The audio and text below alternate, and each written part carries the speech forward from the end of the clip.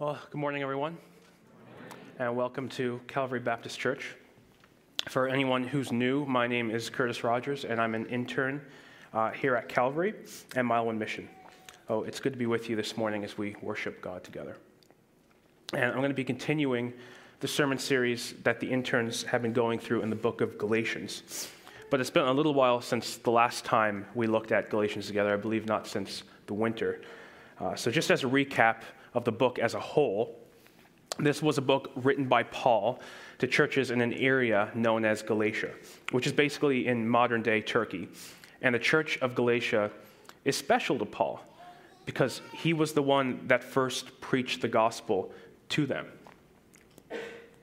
He told them about Jesus and how he came to die for sinners, but since Paul has left, other people have come into Galatia to distort and twist the gospel that Paul first preached.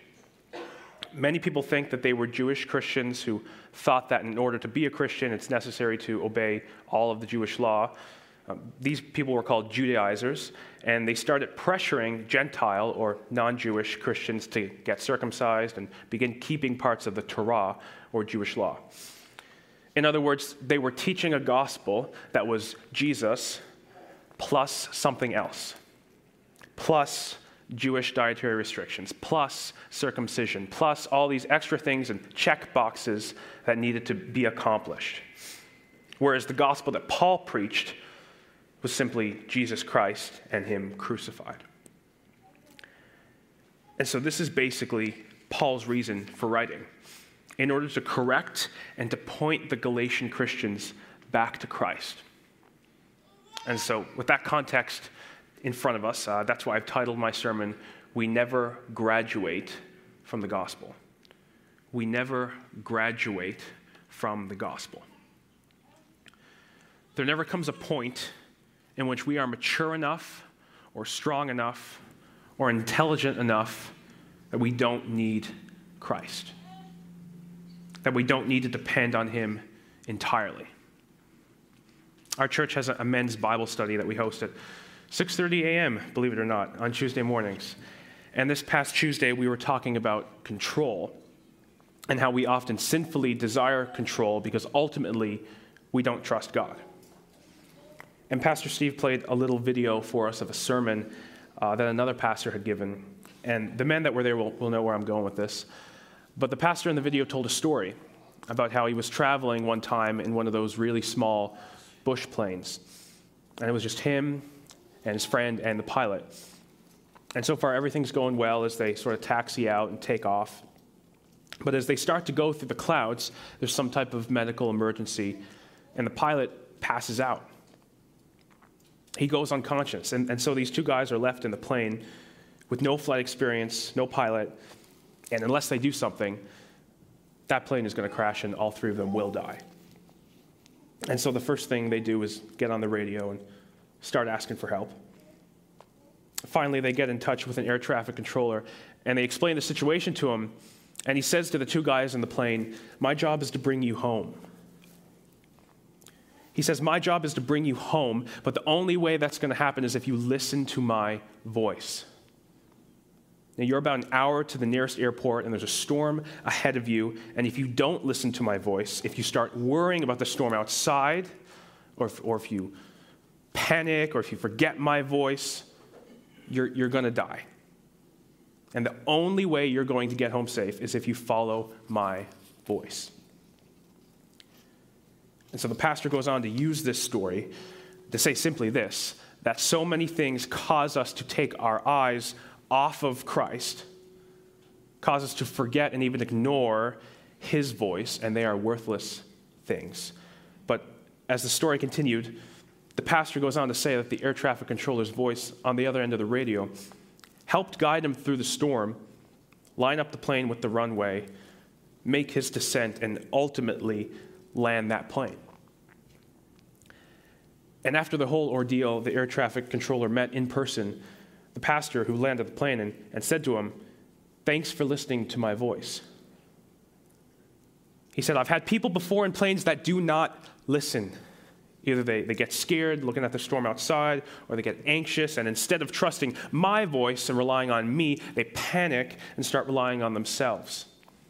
And they end up crashing and burning. And this is why we never graduate from the gospel. We never graduate from the gospel because there never comes a moment when we can stop listening to God's voice. There never comes a moment when we're able to guide the plane ourselves. I mean, how foolish is it for a person with no flight experience to think that he knows better than the expert? And so often we become so self-reliant instead of Christ-reliant that we can end up crashing the plane. And so those are really my 2 points for today, 2 things that I want to contrast: self-reliance and Christ-reliance. Self-reliance versus Christ-reliance. And so let's go back to our text that John read out for us. Verse 1 says, "O foolish Galatians, who has bewitched you? It was before your eyes that Jesus Christ was publicly portrayed as crucified." And he starts off pretty strong there, saying, "O foolish Galatians, who has bewitched you?" Clearly, Paul is frustrated, and he's accusing the Galatian Christians of being led astray, as if someone has them under a type of spell, bewitched. He says it was before your eyes that Jesus Christ was publicly portrayed as crucified. And what he means by this is not that they were physically there, when Jesus was crucified historically, but what he means is that Paul came to Galatia and brought the gospel of Jesus Christ to them. He explained it to them, showed them why it was necessary for them, said that Jesus died for them. And so they ought to know. By the way, if you're here today and you don't know what I mean when I say gospel, or perhaps you have some sort of vague idea but are not really 100%, that's okay. But this is what I mean.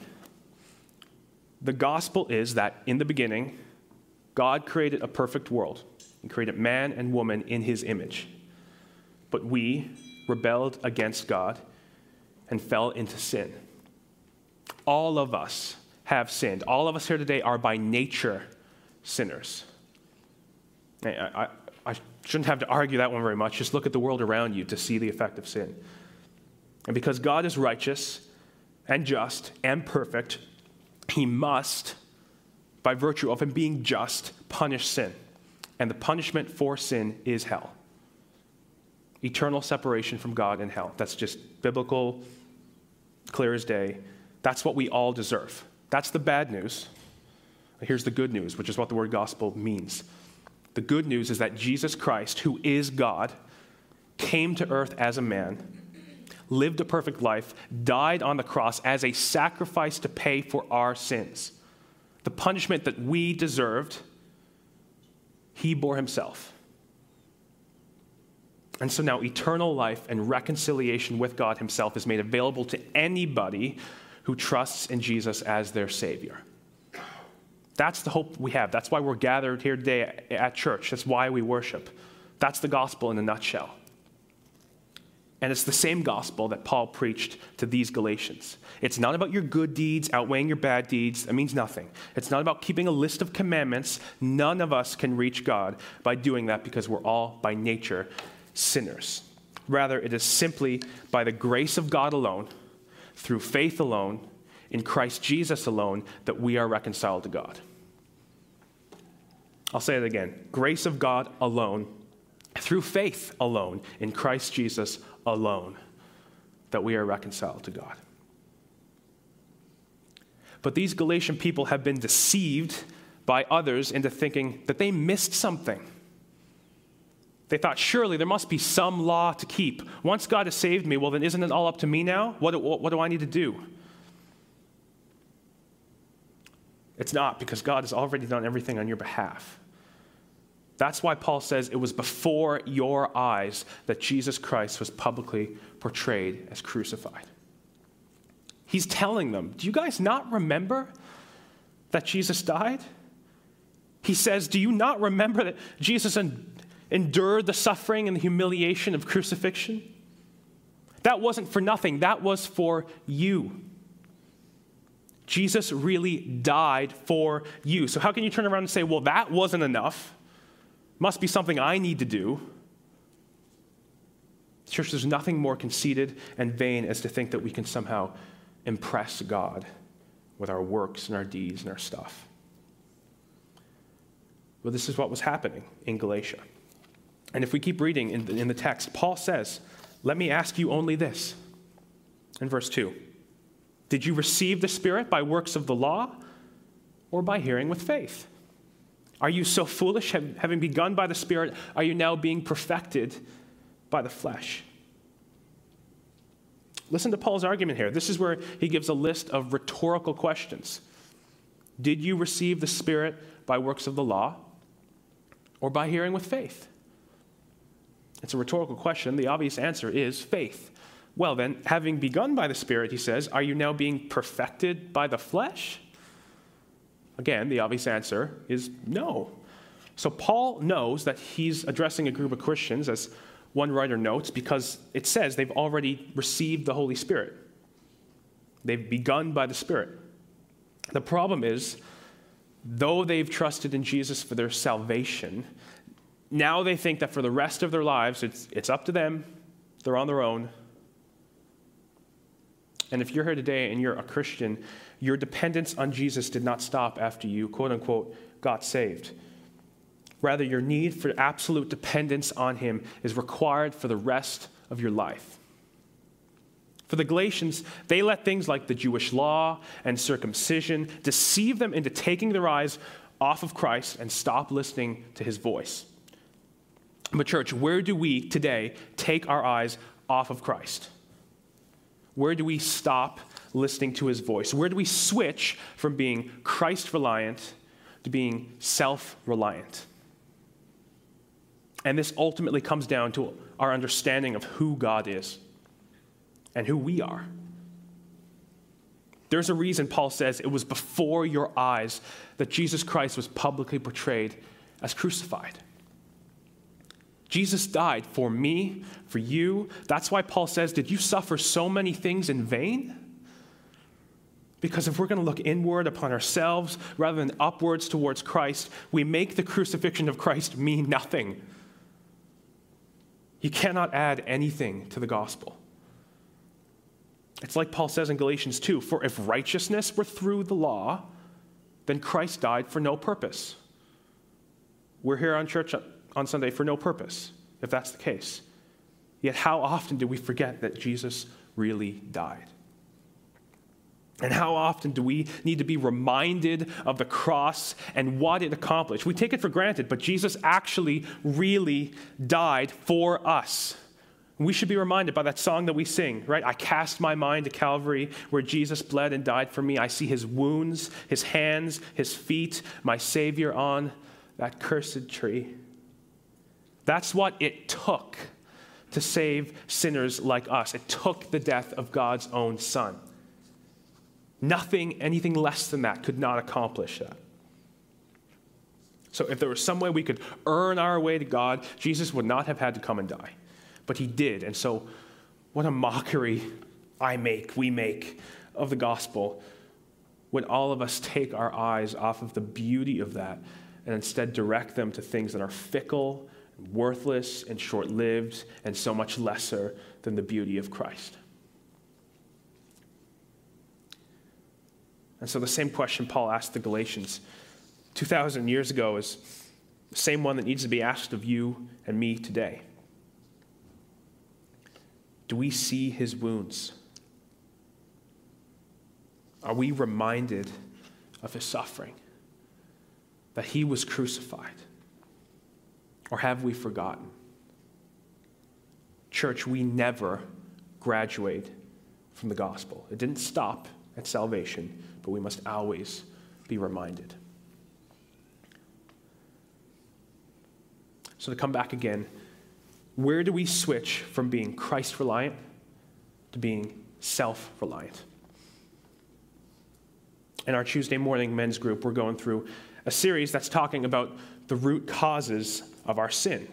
Because you see, like an iceberg, there's sin that we see on the surface, And that really is only 10% of the problem, but beneath the surface is where 90% of the iceberg is. And so if we take the sin of anger, for example, impatience, angry outbursts, rage, as men in our Bible study, we're learning that those outbursts are really just symptoms of the root cause. And that root cause is control. I mean, ultimately, the root cause for everything is sin, but beneath the anger is control. And when we want control, what that really means is that we don't trust God. So we try to be our own God. We're the ones that want to be in control. So when we lose control of a situation, our first response is one of fear. We fear that we're no longer in control. Control and fear, 90% of that iceberg. That's beneath the surface. But our self-defense mechanism for our own insecurities and the thing that gets seen is our anger. And that's one of many examples I could give, but it shows how quickly we go from singing about faith and trust in Jesus on the Sunday morning to, I don't really trust God, I'm just going to deal with this on my own later on that night. Tom Schreiner has a great quote that says, as Christians, we need to relearn the gospel every day. We are prone to wander, as the old hymn says, and hence we may act as if a spell has been cast over us. The Christian life is a battle to rely on the gospel. And even as Christians, we are inclined to look to ourselves and trust in our own achievements rather than relying solely on the cross of Christ. We may slowly drift from the gospel just as the Galatians did. The problems Paul addressed in Galatia remind us all that the Christian life cannot be lived on autopilot, that there is a daily struggle to grasp the gospel. That's why we have a liturgy in this church, by the way. It's not a ritual that we do, some sort of traditional thing that just exists. We don't know why. It exists for a reason. It's to remind us of the gospel. Right? Our call to worship focuses on who God is. Our confession focuses on we need to confess our sin, our assurance. Because Christ died, we're assured of salvation. And we leave here the benediction, reminded, worshiping God. That's our response to everything that Christ has done for us. So there's a reason for that. About a couple years ago now, Celeste gave me this book for Christmas, and it was called Good and Angry. Good and Angry. Because she knew that I had a tendency to be quite impatient when things didn't go my way. She probably remembers the time I lost the button on my military uniform and couldn't find it anywhere, and had an event to go to right away, and so proceeded to kick my bedroom door in, or the many outbursts in a vehicle, which are numerous. Meanwhile, Celeste is the type of person that avoids honking her horn or barmping the horn, as we say in Newfoundland, at all costs. But if she ever has to barmp her horn for some reason, she then feels bad for the other person for doing so. Needless to say, she saw this problem in me and thought this little book could help. And actually, it did. And there was nothing fluffy in there, no, like superficial. You just need to relax and control your breathing and think of a favorite memory. Like, nothing foolish like that. Rather, here was the premise that was theologically rooted. When you get angry, as I often did, it's really because you want control. And when you want control, it's really because you want to be God. You want to be your own God. You don't realize that everything that has been given to you is purely by the grace of God. So when we realize that, it actually should give us a sense of humility. Because we've been given nothing that we do deserve and everything that we don't. What we do deserve is hell, yet God has given us breath in our lungs. I mean, forget about the traffic or the things that you lost and can't find anywhere. The very fact that you are breathing is nothing short of a miracle from God. You deserve hell, but God chose to save you. And so that's the premise of the book. And what I realized ultimately is that my sin of anger was really my failure to be reminded of the gospel.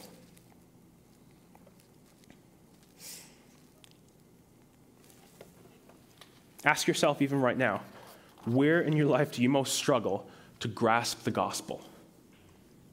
How often do we affirm that we believe in the grace of God, yet fail to see its full application? Do you try to build up your spiritual resume? Think we're better than someone else because of a position or title or church involvement or volunteering or anything like that? Or here's another example. How many of you, after falling into the same sin that you always fall for, think that you can actually run back to God right away? I mean, again and again and again, and there's no limit. Because if we're honest, a lot of the times I don't end up thinking that. But Paul Washer said one time, we think that we cannot go back to God again and again and again, constantly with the same sin, because isn't that treating God like a forgiveness machine? Isn't that abusing the grace of God? No, it's being biblical. It's being biblical. Calvary, it's not abusing of the grace of God to repent. It's no wonder, isn't it, that the Apostle Paul would say, for the word of the cross is folly to those who are perishing? Because the world just looks at this and thinks, what a bunch of foolishness. What about the murderer? Can God just forgive anybody that asks for it? Yes, and he does. He forgave you. I think of that thief on the cross. All his life was in rebellion against God until the last moments of his death. And all he says is, Lord, remember me when you come into your kingdom. And that sermon, that video that went around, I don't know how many of you have seen it, of Alistair Begg. When he imagines, what was it like when that guy on the cross got to heaven? And somebody asked him, how'd you get in here? What about the doctrine of justification? Do you believe in that? He's like, I don't know what that is. Or the doctrine of Scripture, and he says, I don't know about that. I don't understand. How'd you make it here? And his only answer was, the man on the cross said, I can come. Because it wasn't about his merit. It was the fact that he went to Christ with nothing to offer, empty hands, and just said, Lord, remember me.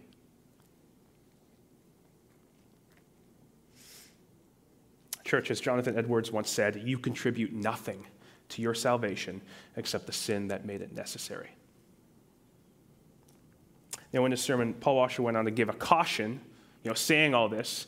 We emphasize grace, but there's a caution because, you're walking down a road, there's two ditches, two extremes that you can fall into. So there's a caution here. If you think, well, if God's that good, I'll just keep enjoying my sin and go back to God for forgiveness all the time. What a great deal that is. Perfect. Well, that mentality demonstrates that you do not know Jesus. Because the Christian, because of the indwelling of the Holy Spirit, hates his or her sin. But if you do know Christ, and you feel, as I often felt as a teenager, there are sins that have tempted me and will tempt me for the rest of my life, but there were specific things that seriously enslaved me as a teenager. And so often, after committing the same sin again and again, and after feeling like Paul felt in Romans 7, saying, Lord, why do I keep doing these things that I hate? I would think, well, I can't go back to God right now. Not right away. I need to build up to that. Take a couple days, read through my Bible, maybe read David's prayer of repentance in Psalm 51, a good number of times till I'm really heartbroken. And then maybe after all this prep work, then I can go back to God. Church, hear me. God does not need your prep work. God does not need your prep work. That's why Jesus died. The chasm between you and God has been bridged by Christ. If you add anything to that, you actually diminish the work of Christ.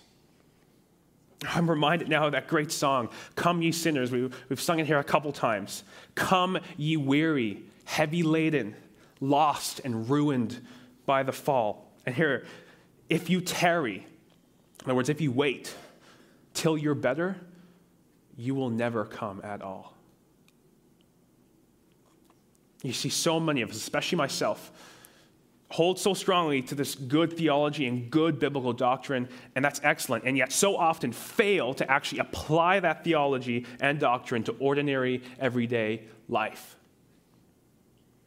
But Paul here, in his exhortation, grounds it in good theology. He says in verses 5 to 9, "Does he who supplies the Spirit to you and works miracles among you do so by works of the law or by hearing with faith? Just as Abraham believed God, and it was counted to him as righteousness. Know then that it is those of faith who are the sons of Abraham." And the scripture, foreseeing that God would justify the Gentiles by faith, preached the gospel beforehand to Abraham, saying, "In you shall all the nations be blessed." So then those who are of faith are blessed along with Abraham, the man of faith. You see, the Judaizers who are trying to persuade and deceive the Galatians, they're saying, well, surely you can't just believe in Jesus. God gave the law to Moses in the Old Testament, didn't he? It was his holy law. As one writer notes, while Paul has told this church that they now belong to the people of God because they've trusted in Jesus and have received the Holy Spirit, the Judaizers, on the other hand, think that unless they get circumcised, they will never be a part of the people of God, ever. That's what they think. As a pastor friend of mine once said, when Jesus sees the broken, he sees the lost. But we often just see losers. And this whole Jewish culture may be hard for us to grasp since it's 2,000 years ago, very far removed from us. But like I said, for them, it was the Jewish law, it was circumcision. For us, it's other things. But at the end of the day, we're both still adding to the gospel. And it's at this point that Paul says, all right, if you want to talk about the history of the Jews, guys, Paul calls him the man of faith. How about Abraham, the patriarch and father of the Jewish people? And it's because this whole passage is a contrast between faith and the law, Christ reliance versus self-reliance. Now, the Jews would call themselves sons of Abraham, since they were his descendants, the people that God chose in the Old Testament to be his own. But Paul knows that Jesus has changed everything. And that's why he says, "Know then that it is those of faith who are sons of Abraham." In other words, it's not the Jews who are the chosen people of God. It is anyone who has faith in Jesus Christ. Paul even says that God preached the gospel beforehand to Abraham, saying, "In you shall all the nations be blessed." And it is through one of Abraham's offspring, Jesus, who would do this. So Paul is effectively saying, you think you need the law? Even Abraham was justified before God without the law. It was through his faith. In Romans 4, Paul says, Abraham believed God, and it was counted to him as righteousness. How then was it counted to him? Was it before or after he had been circumcised? It was not after, but before he was circumcised. He received the sign of circumcision as a seal of the righteousness that he had by faith while he was still uncircumcised. And with that, the argument of the Judaizers is destroyed by Paul, because why do we need to keep the law? If even Abraham himself was made right before God before the law even existed. If you'll indulge me for a second, I don't want to dive down too deep into the weeds of fancy theological terms, but I also think it's important to have some sort of grasp on them as well. Martin Luther would call this teaching that Paul has been talking about, it was called in Latin, simul justus et peccator, or in English, simultaneously justified and a sinner. Simultaneously justified before God and simultaneously a sinner. How can that be? How can we be acceptable or justified before God if we are sinners? It's not because we have any goodness or righteousness in ourselves. It is because Jesus on the cross gifted us his righteousness, his goodness, so that when we trust in him, even though we still struggle with sin, God views us through the lens of Jesus' righteousness. A lot of us think, Jesus died, he took away our sins. He did that, but he didn't only do that. He gave us his righteousness. He counts us as blameless because when he sees us, he sees the righteousness of Christ applied to us. And that's what Paul is getting at here. That's how Abraham was justified. And that's how we are as well. I remember when I used to live in the Middle East, we went on a trip to Egypt. I think I told this story in my first sermon. But we went to Mount Sinai, or at least what they claim to be Mount Sinai. Who knows if it actually was. But we hiked all the way up to the top where Moses would have stayed for 40 days.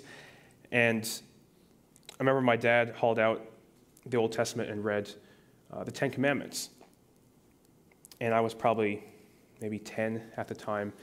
And he was reading through all the Ten Commandments at the place where God gave the law to Moses, which I thought was pretty cool. But I wasn't a Christian at the time. And I remember just thinking to myself as he read the Ten Commandments, yeah, I think I'm doing pretty good. Yeah. I mean, I'm not perfect. Nobody says they're perfect. I'm not perfect, but I'm not as bad as, those people. So I think, I'll probably go to heaven. That was my thinking. My view of God was basically Santa Claus. Well, I'm all right. I'm not perfect, but I think I'm good enough. I'll squeeze by. It was only until I became a Christian that I realized that is not Christianity. That is not the gospel. We are all sinners, and it is only when we understand the gospel that Jesus Christ was publicly portrayed as crucified, when we understand that, when he was actually crucified, when his death meant and he takes our sins, when we trust in him, he gives us his righteousness. I mean, isn't that incredible? This should be something we should always constantly be rejoicing about, and yet you, me, we're so fickle to forget that.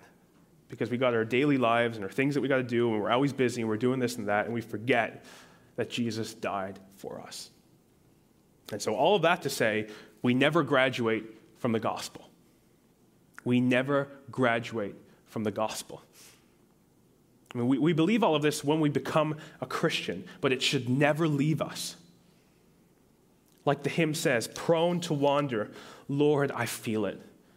Prone to leave the God I love. We are prone to forget what God has done. We are prone to switch from relying on Christ to relying on ourselves. But finish the verse. Here's my heart, oh, take and seal it for thy courts above. When we trust in Christ, we are sealed for eternity. If we have begun by the Spirit, we will be perfected by the Spirit. As Philippians 1:6 says, he who began a good work in you will bring it to completion at the day of Jesus Christ. And so if we can be assured of that, how silly it is to take our eyes off of Christ. I mean, remember the story from the beginning. You may feel that everything's out of control, but God is sovereign, and he's in control. And if you stop grasping the gospel, you will start trusting yourself instead of Christ. And like in the story, when you do that in a plane and you ignore the voice on the other end of the radio, it leads to a crash. That's why Proverbs 3 says, do not lean on your own understanding. In all your ways, acknowledge him, and he will make straight your paths. So church, when we get our eyes away from Christ, let's be reminded, as Paul reminded the Galatians, let's look to the cross. After all, it was before our eyes that Jesus Christ was publicly portrayed as crucified, because the gospel has long been taught in this church. And so let's not forget that. Don't wait, don't hesitate, don't feel like you're too messy to come to Christ. Rather, when you fall into the same sin that you always sin, look to the cross. Remember Hebrews 5:2. He, Jesus, can deal gently with the ignorant and the wayward, since he himself is beset with weakness. Tempted, though without sin, he was. And so when you're anxious about the future, look to the cross. Young people, when you're concerned with your significance and what others think of you, look to the cross. That's not just a catchphrase, that's a thing to actually do. Look to the cross. When you're left broken by a relationship, when you feel like you have no meaning or purpose, when you're betrayed, when you're wrestling with pride or anger or lust, when you've come to the end of yourself and you realize that you make a pretty lousy God, you can't be God. Well, then don't forget that Jesus died for you. Look to the cross. Let's pray. Lord, we come to you now and thank you that you died on the cross. Thank you, Father, for your sacrifice, for your love for us. I pray, God, that we would not look away or take our eyes away from you, but we realize that no matter what we are going through in life, you are sovereign, you are in control, and you are able to help us and to strengthen us. And God, that we are just weak. We need you. And I pray that you would remind us of that every day. I pray that when we're tempted to take our eyes off of you, you would remind us, God, of the gospel, of your sacrifice, of your suffering, and that all of that was for our sake. So fix our eyes, Lord, on the cross. In Jesus' name, amen.